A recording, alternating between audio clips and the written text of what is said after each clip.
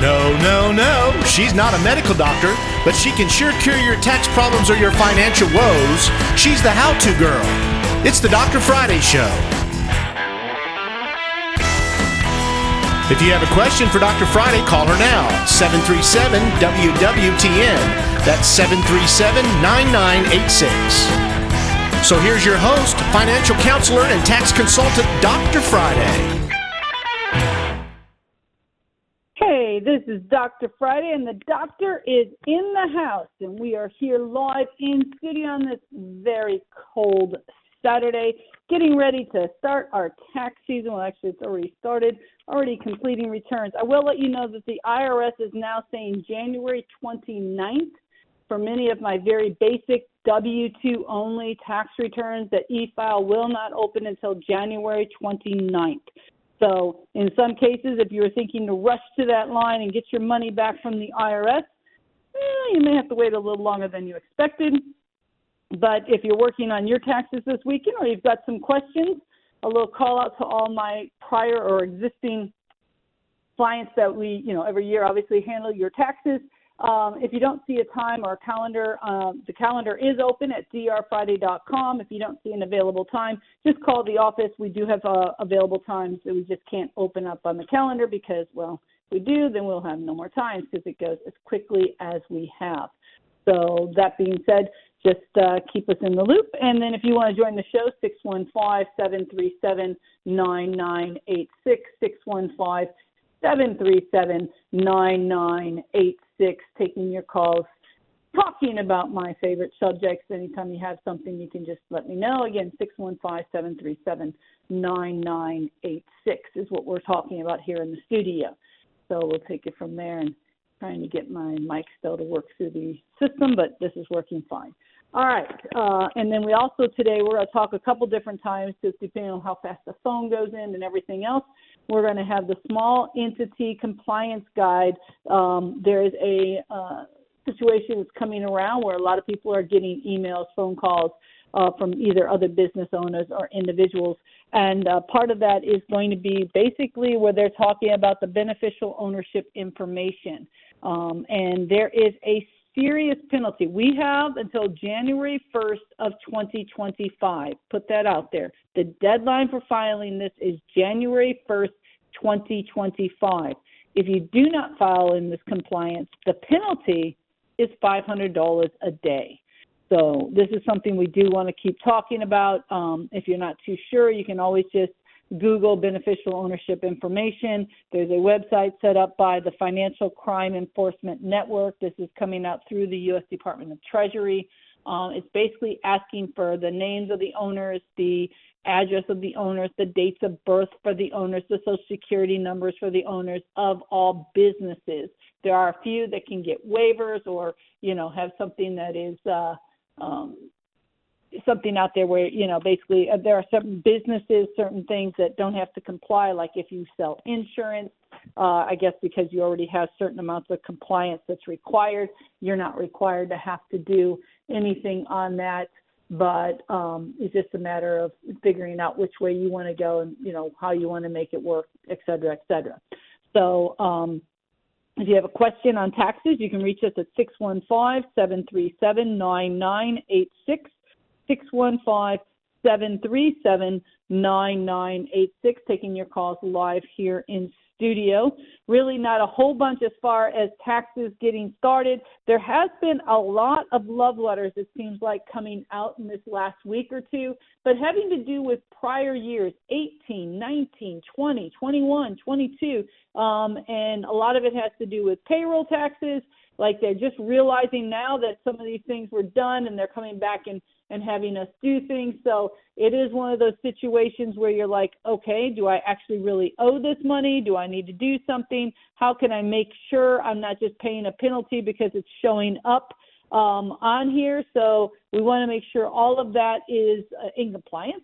So if you get one of those love letters and you're not too sure what to do, first thing I would do is go back and look at your own records. Did you make all your payroll taxes on time? Was there a problem? Was there a delay? And then that way you can double check to see if, the situation is. I mean, just like we all know, payroll taxes were due on the 15th. The 15th falls on a holiday.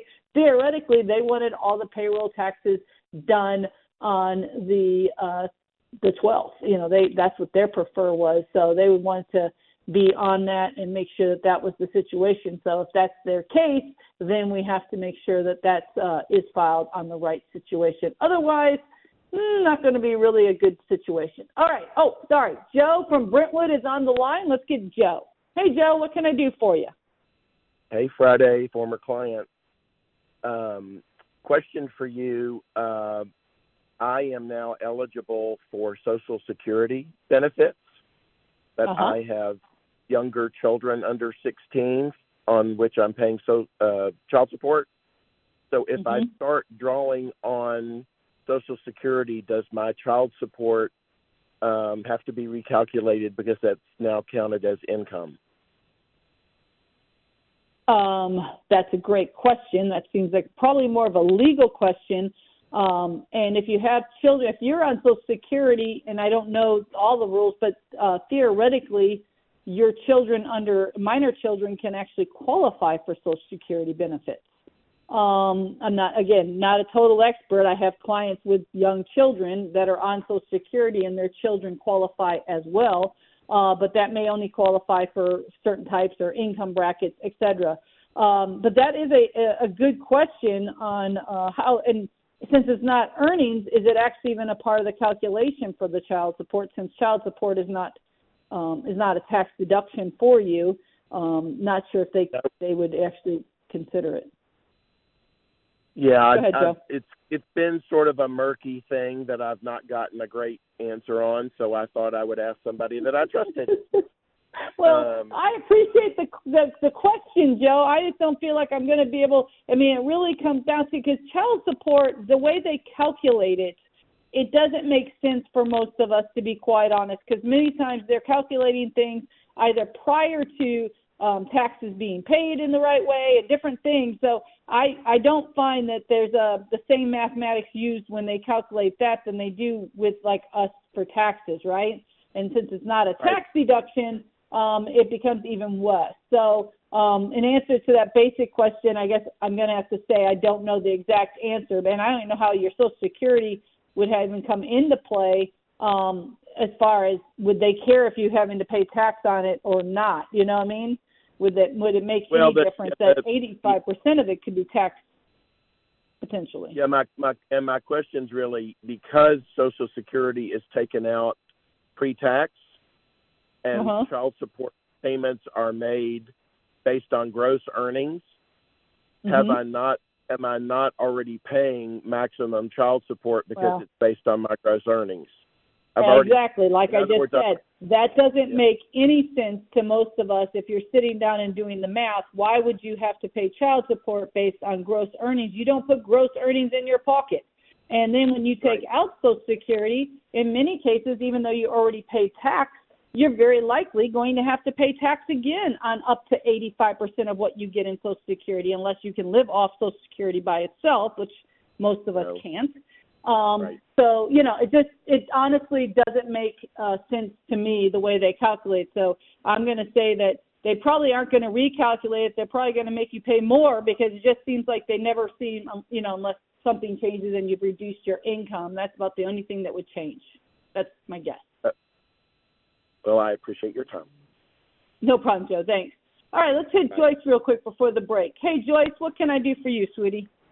We are thinking about rolling over a 401k to a Roth, but now my question is, a couple or 3 weeks ago, you were talking about somebody having income and it would affect their Social Security and Medicare. We're 73 years old and are on both.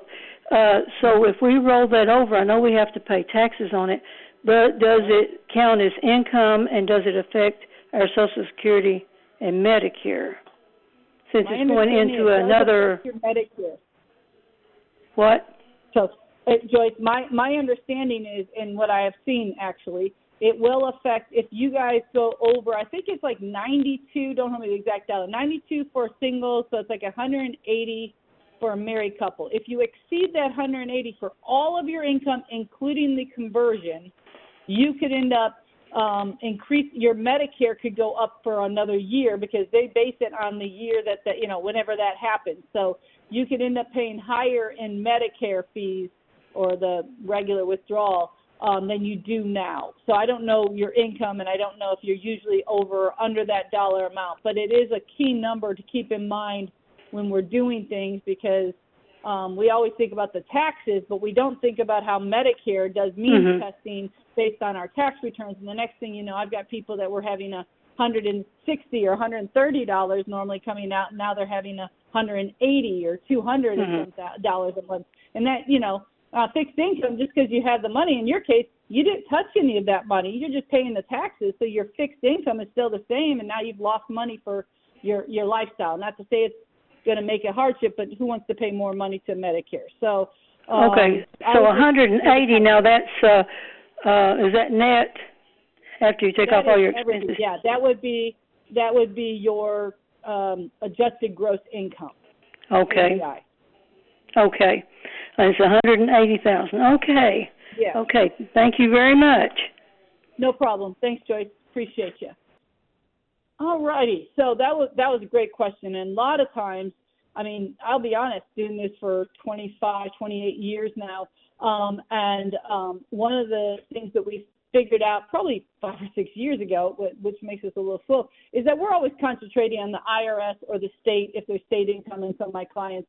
That's what I've always looked at. And then we started getting people were, coming in and afterwards saying, hey, wait a sec, now my Medicare changed because I sold a piece of real estate and my capital gains went up, whatever, and now we have this. And then, there is some sort of waiver that you can get once or something, but I'll be honest, guys, I've never successfully done it. I've had clients successfully contact Medicare and get it done, but I've not yet had any real success in filing that document.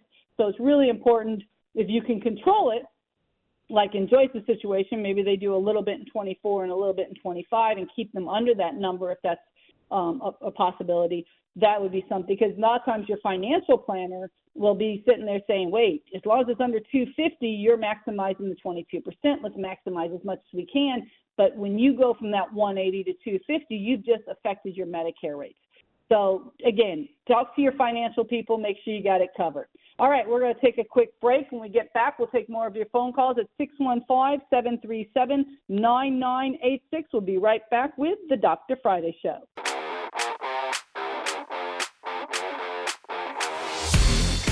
All right, we are back live here in studio. And if you have anything you want to join the show, 615-737-9986, 615-737-9986, taking your calls. And let's go right to Robert from Nashville and see what he has. Hello, Dr. Friday. My mother-in-law, 90 years old now, she has been in a nursing home in the last couple of years. We sold her home. She lost her husband about 40 years ago. She never remarried. What is the exclusion on the capital gains? Does she get $250 or does she get $500? She only gets $250. You only have a window of 2 years after the passing of a spouse. But she did get 40 years ago, I have no idea. Theoretically, if they own the home jointly that they had owned, I don't know if she'd sell the same house or not that you sold, but at the time of his passing, there would have been a 50% step up in basis. But 40 years ago, I can't imagine what the property was worth compared to today, So, yes, she's going to be locked into most of the growth she's probably seen. I mean, I don't know where it's at or anything, but I'm going to guess in the last 10 years, the house has probably increased quite a bit more than it had in the 30s. Absolutely. With all the growth we've had here. So, so she's looking at a $250,000 exclusion. But keep in mind, if she's living in a nursing home, unless it's a Medicare situation, any money that she's paying out is medical, therefore she may be of itemizing. Okay, very good. Thank you. All right. I appreciate the phone call. Thanks, Robert. All righty. So, again, if you have questions, you can join us here, 615-737-9986, 737-9986, taking your calls. If you've got questions, again, I do want to keep, you'll probably get tired of it, but this is a huge penalty. So all small business owners, that means if you are a partnership, a corporation, it doesn't apply to single member. It does only, in most cases, if you're a single member corporation, it would, or single sole holder. But you need to look, you need to go online. You may have already gotten something from compliance, but you need to be looking at the beneficial ownership informational from the Financial Crime Enforcement Network. This is a legitimate situation. You have time. It's not something you have to draw up the phone and get done today, but it is something that you need to make sure either yourself or your accountant or whoever's handling these kind of situations is not part of a tax situation. It's not something that we normally would do, but it is something that you do need to have someone help you do or get done yourself, so that way you're able to not have this penalty, because this penalty is, as far as I'm concerned, massive when it's $500 a day when you're late, and, you know, that could add up really, really quickly. So if you've got questions, and if you're, keep in mind, right now, one of the best things you need to be doing, you can start working on your taxes, but like I said, IRS has already sent notifications out to us that they will not be opening e-file. It was going to be the 22nd. We got notification today that was going to be the 29th. May not be for every single type of tax returns, just some of the returns we're working on. And then also you have the situation where you need to make sure you have all your documentation. Make sure you have your portfolio. So if you have stocks, dividends, interest, a lot of that's not coming out. Mortgage statements. Now, I know a lot of times nowadays we don't use those as often, but getting that information together, if you have any kind of distributions, 1099s, none of that has to be out to the last day of January. And in some cases, again, my mortgage company said they weren't going to have them out till February 15th. So, again, one of those situations where you just want to make sure you have all the information so you're not amending things later. All right, let's take Gary. I think it's in Dixon. Let's see what he has a question on. Hey, Gary. Hey. Yeah, we're just on straight Social Security. We don't have any other income. I think H&R Block told us last year we wouldn't have to file no more. Is that correct? Correct. If you only have Social Security and you don't have any other source of income, Social Security in itself is a zero tax. It's only when you make money that Social Security can become taxable. So, yeah, you have one of the few advantages, Gary, at this point in life, to just be able to ignore all the hoopla when it comes to taxes.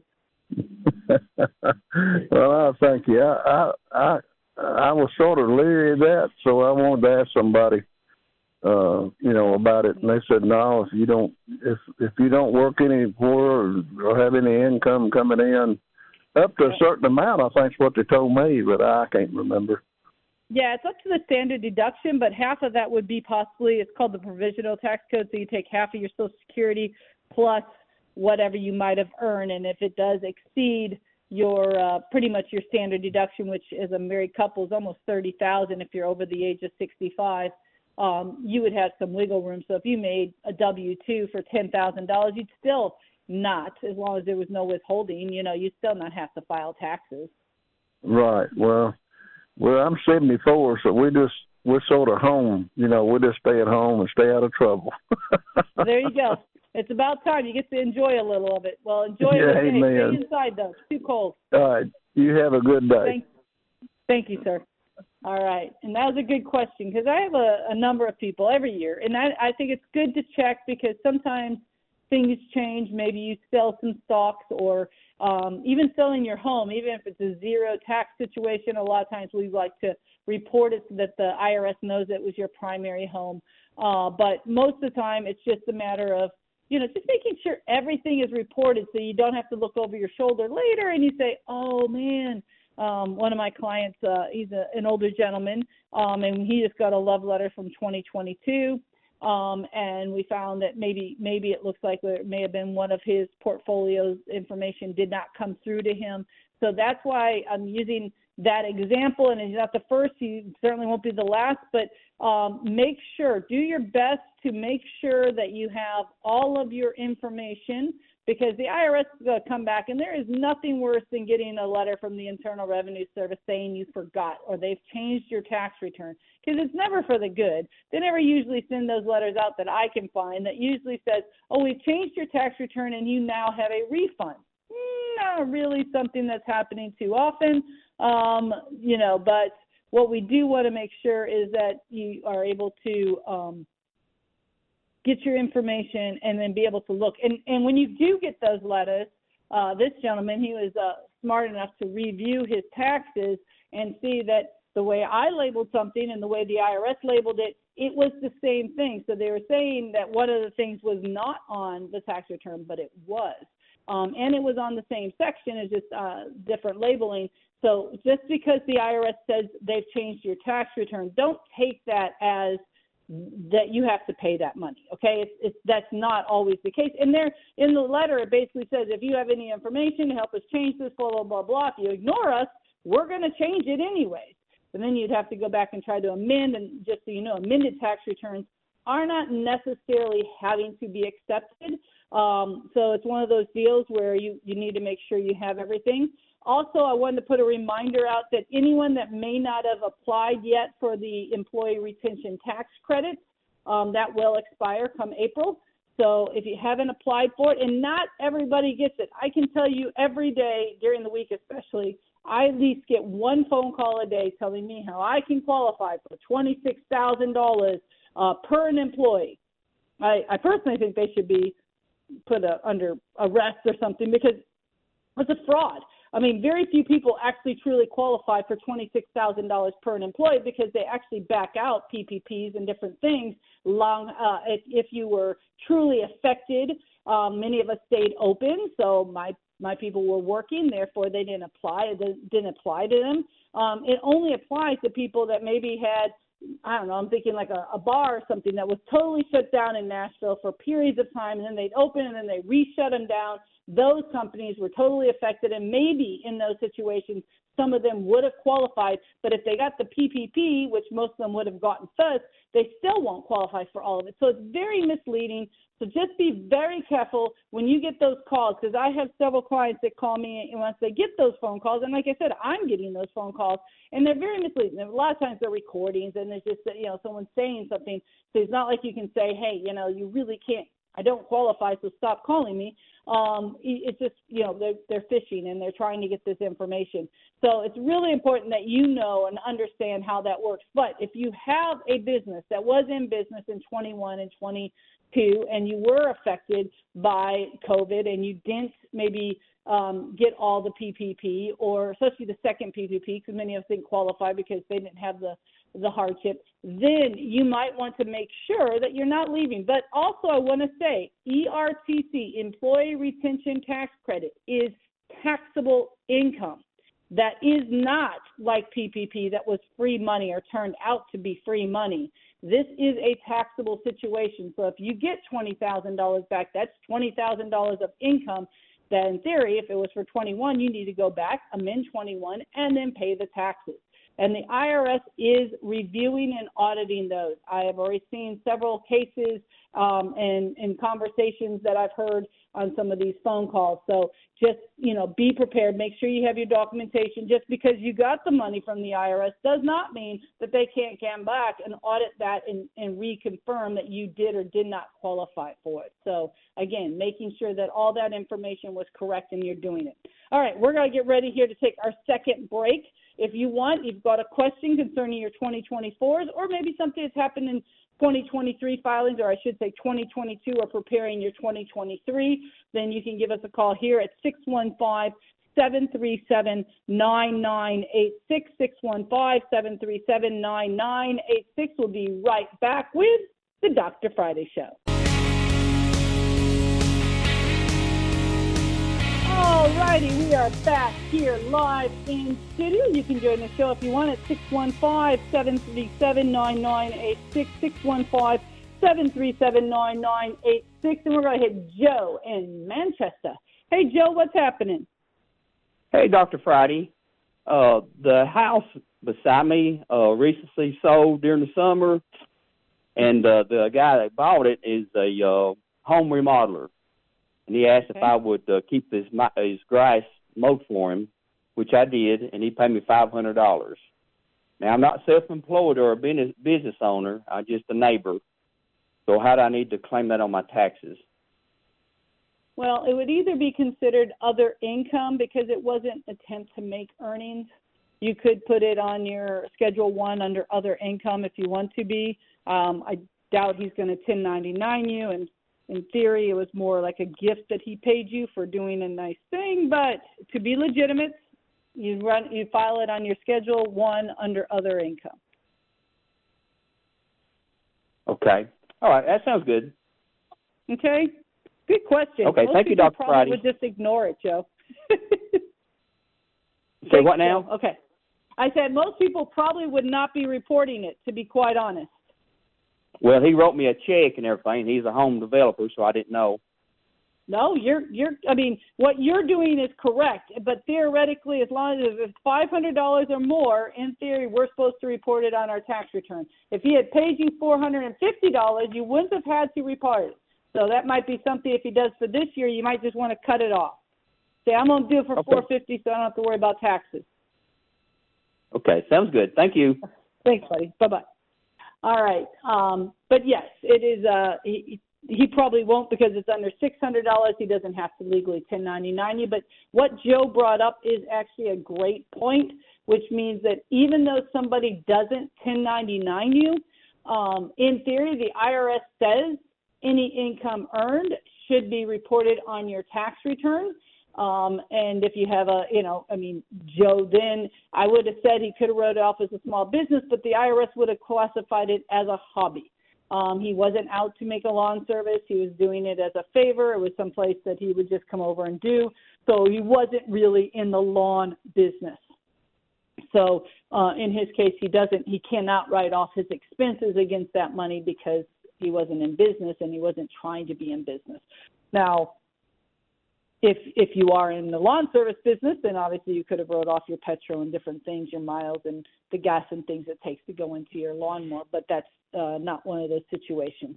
But anytime, and this is going to be coming back in I know we keep saying this every year, guys, but in 2023, theoretically, some companies like Square and PayPal and Venmo were getting geared up to start issuing anyone that made more than $600 in using their sites, right? I mean, that was, and then it got extended, and then it's now $5,000. So right now the law is $5,000 or more than 20 transactions, and that's what you're going to be dealing with. So if you're doing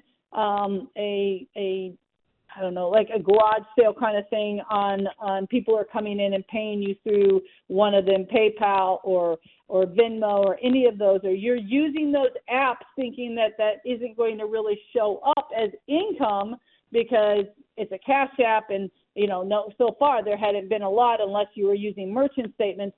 So I'm preparing you guys. If you decide that you're going to continue doing your web page where you're selling different things and you're maybe even taking furniture and fixing it up and then resubmitting or reselling that or going around to garage sales and putting stuff out there and selling it, that is a legitimate business. Even though you might think it's just a little side thing that you're doing, the IRS is going to say that is a business. You are taking one thing and you're creating it, or you're even just shopping around and then you're putting that same thing out for the market to buy. You are now creating a product and a sale. So you need to start thinking about, because most of the time what we ran into in a couple cases, no one tracked their little garage sale pickup. So people drive around and they find these they're really cool things that are at garage sales, and they negotiate prices, and then they turn around and put them back out in the marketplace. But they're not carrying a receipt book. They paid cash for it. They don't even know where they purchased it. So there is no basis. So when they sell it, since they did not track where, how, when, what, how much money that was spent on it, then when they sell it, and if the IRS audits those individuals, we have no trail. There's nothing come back at us and says, oh, wait, we can actually deduct this because this is who we paid $45 for this item that we sold for $80, so we have a basis, and then we can only have to pay tax on the difference. No. So if you're one of those individuals that has just accumulated, that you have a lot of stuff and you're selling it, theoretically, if it's your own personal things and you put them out there, but now if you sell more than $5,000 a year, the IRS is saying that's a lot of money in 1 year.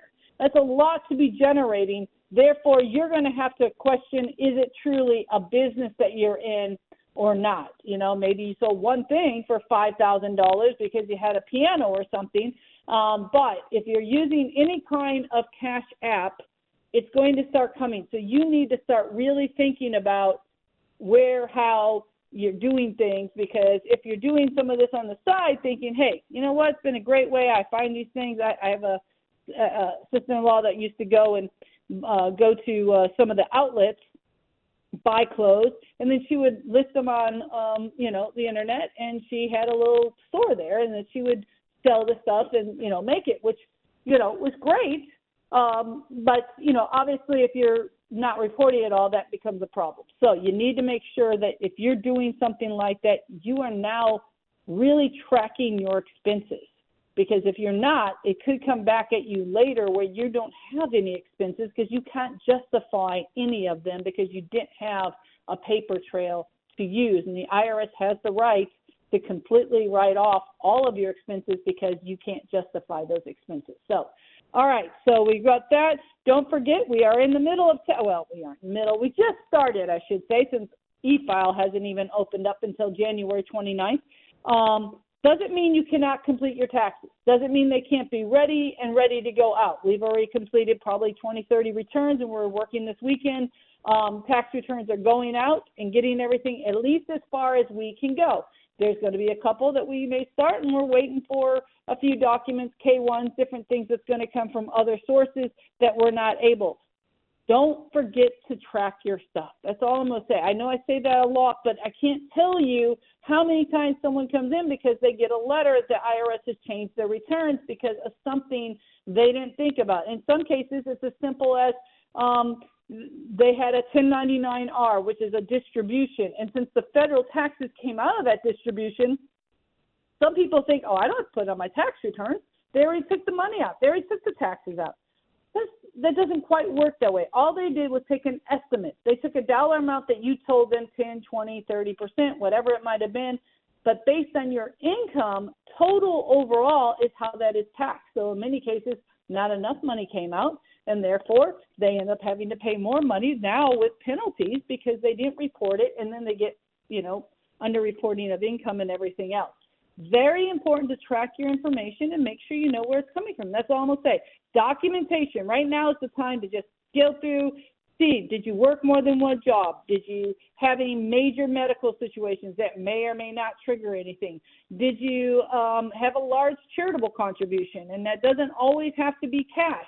But what we have also learned over all these years is what, guys? If you have something over $250 or $500, depending if it's cash or product, you need to have documentation. It's always about the documentation. And in most cases, if you have a family member that's passed away and then you donated all of their things, and theoretically that could be a tax deduction to you, you better have an appraisal. We have a situation where we've been working with someone for a long time trying to get them to come back and reopen an audit because they basically disallowed all of it because he did not have, but he was under the understanding at the time that one item didn't require it unless one item was over the 500 or 5,000, depending on what you're looking at, mark. And in his case, no, the IRS came back and they have ruled on this as court cases that says if you have an estate and let's say the combination of everything in that house is $5,000 or $6,000 and you're going to give it all to a charity and you want to deduct that from your taxes as a charitable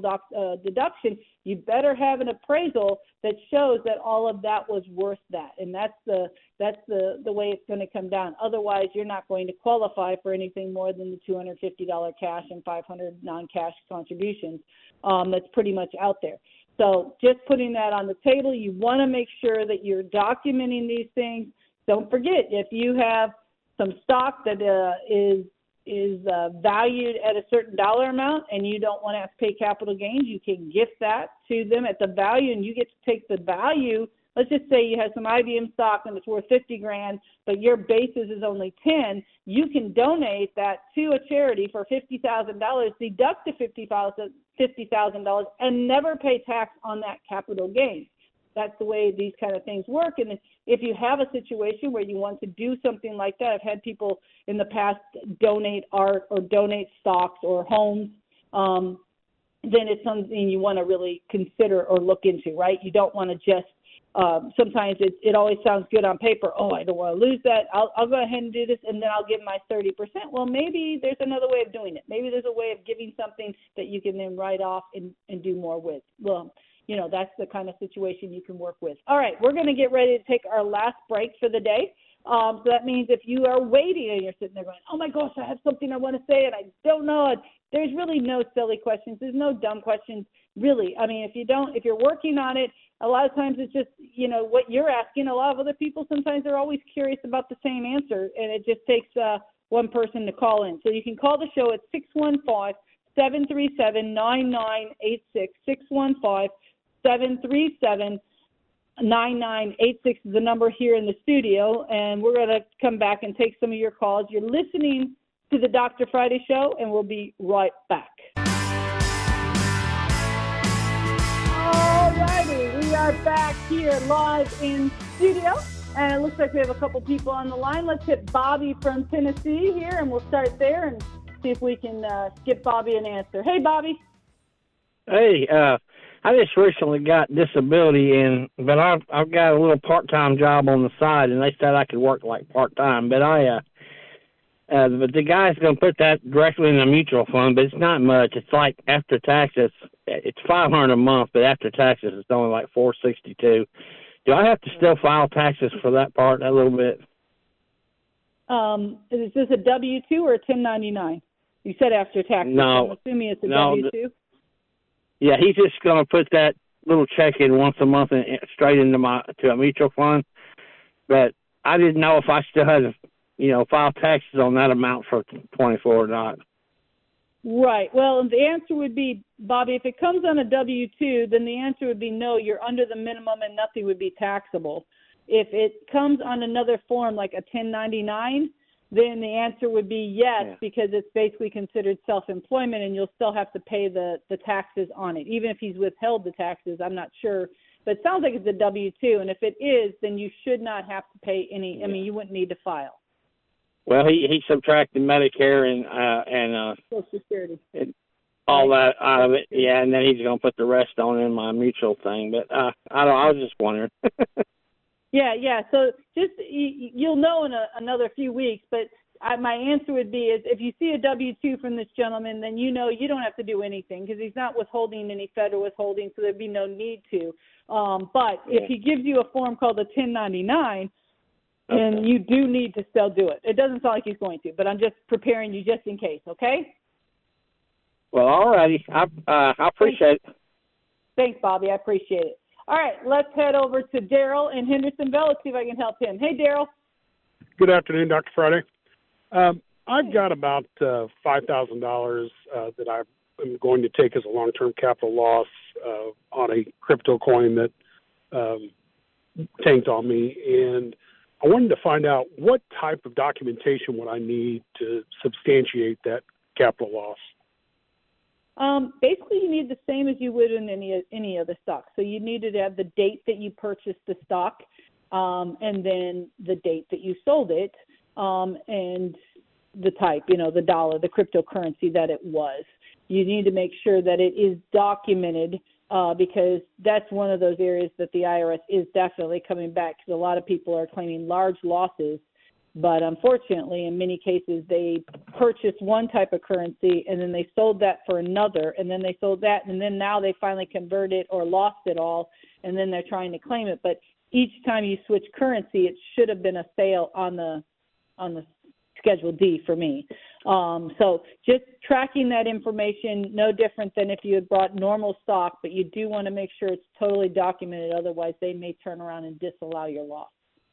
So just a regular statement from from the wallet. Yeah, so if you use one of the wallets, that's the best way. Like, different wallets. I use a wallet. And as long as you've used the wallet to put the money in to buy the crypto and then either convert it back, or if you lost it because it became zero, worthless, then that would be when it is. As long as it's been qualified as worthless or you sold it at a very big loss. Yeah, I haven't sold it yet, but I'm going to. Okay. Yeah. All right. So the best bet is to sell it. That way at least you can prove your loss, because otherwise, even though some of these currencies are no longer really available, the IRS will say that they haven't actually closed out. So yeah, I get in my opinion, it's worthless. But yeah, the transaction has to occur first. Yeah, exactly, 100%. Good job, Jerry. Okay. Thank you. All right. Appreciate Bye. you. All right, really quick, let's hit John. John in Tullahoma. Hey, John. Hey, Dr. Friday. Got a question regarding gift tax. So if I wanted to gift some real estate property to my children, so son and daughter, and would there be gift tax required on that from either my side or their side? So you want to gift them some real estate, is that what you said?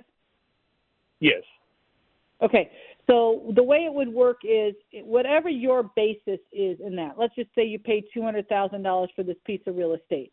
You could theoretically gift them that $200,000 on a gift tax return. You would owe nothing because you didn't have any gains, and they would pay nothing because you've already paid tax on it when you purchased that originally, right? I mean, the money was tax-free.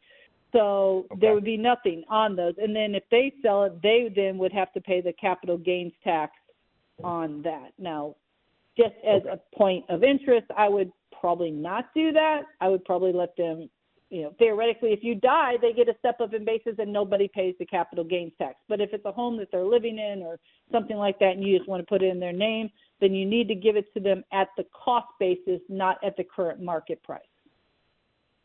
Gotcha. Okay. So how would that apply for money if you were to gift them money? Is there the same thing? I mean, exact same thing. If you gift them money, the biggest thing is anything over the $17,000 that you, and then theoretically, if you're married, your spouse can give to them. Anything above that needs to be on the gift tax return. It doesn't mean there's any taxes, but we have a lifetime of $11 million that we can gift, and so they're taking the difference. So if you give someone $100,000, the difference between the 17 and the 100 is going to come out of your lifetime gifting. Okay, gotcha. So you do have to file, though. And yes, you need to file that so that way they can track it. Yep. Gotcha. Okay, good deal. Thank you. No problem. Great call. All righty. So that was a good call, and there's many. And a lot of times people are like, well, how does anyone know? But it does come down to sometimes. I had one where they sold the house to their son, and they did an actual closing, which was proper, but then they gifted like $40,000 to their son. But that became $40,000 in their pocket because they only paid, they sold it for like $200 and they only paid like $160. So the difference or the gain, they gifted on the paperwork, but the paperwork was trackable. So therefore that $40,000 now became taxable income to them. The person giving the gift always pays the tax. The person receiving the gift does not. So you just have to make sure however you want to give it to them, it's going to work one way or the other. And it could be that their tax bracket's lower than yours. So it's better to gift the real estate and let them sell the real estate at a lower tax bracket than if you were at a higher tax bracket. There are many things you can do that way, but there are paper trails and there's a lot of things that are turned in. So, you're not really hiding anything in my personal opinion. So better to have a paper trail. And I mean, let's be honest, the gift limits have changed over my lifetime from as little as $500,000 over our lifetime to now $11 million. And it could very likely reduce down again. So the question would always be is what happens if you've already given several $1 million and it goes down to $1 million? I don't know if I know the exact answer. I'm assuming it gets grandfathered in. But you know what? IRS is always funny. They may find a way to tax you again. So we'll have to figure that out when and if that ever happens in the rest of our lifetime. But right now we have a big window for gifting, and at least doing the things that you want to do would be one way of doing it, and not doing it without a paper trail, in my opinion, is not worth it. It's much better to have the tax returns filed for gifting, and then that way if the children actually inherit or something changes, that was filed on the year it happened. If you don't file it, then that's bound to cause some problems later in life. All right, so if you're working on your taxes, again, people that are already my clients, and you get on my website, drfriday.com, and you click on calendar and you do not see a date open, call me. You know the number, 615-367-0819. Again, 615-367-0819. Call me Monday morning, and we will get you. We have dates and times open for our clients that are not on that calendar, and so there is some opening for you. If you want to send me or email me, you can always email Friday at drfriday.com. Again, Friday, Friday, at drfriday.com. And again, the website is drfriday.com. If you're looking to make an appointment, there's also the tax organizers out there, many different things. Tells a little bit about me if you don't know who I am. Then go on out there, and then you could also send a message through that website directly to us if you're still looking for a date for existing clients. So that way we make sure all of you are taken care of. We get your tax appointment in. Make sure you're tracking all of your information so that you don't have to worry about that either. And then that way you're in a good shape and you don't have to worry about missing or having a problem with your tax situation. So if you have big changes, guys, this is the time to also look at your W-4s. If you were married, divorced, had a child, the child turned over the age of 17, you might want to revisit your withholdings on your paycheck because it's January. Now we have a whole year. A lot of times people wait till they get their taxes done, which can be April all the way down to October, and then we're making changes, and then it makes a big difference. All right, it's Saturday. Hope you guys have a great time. Talk to you later.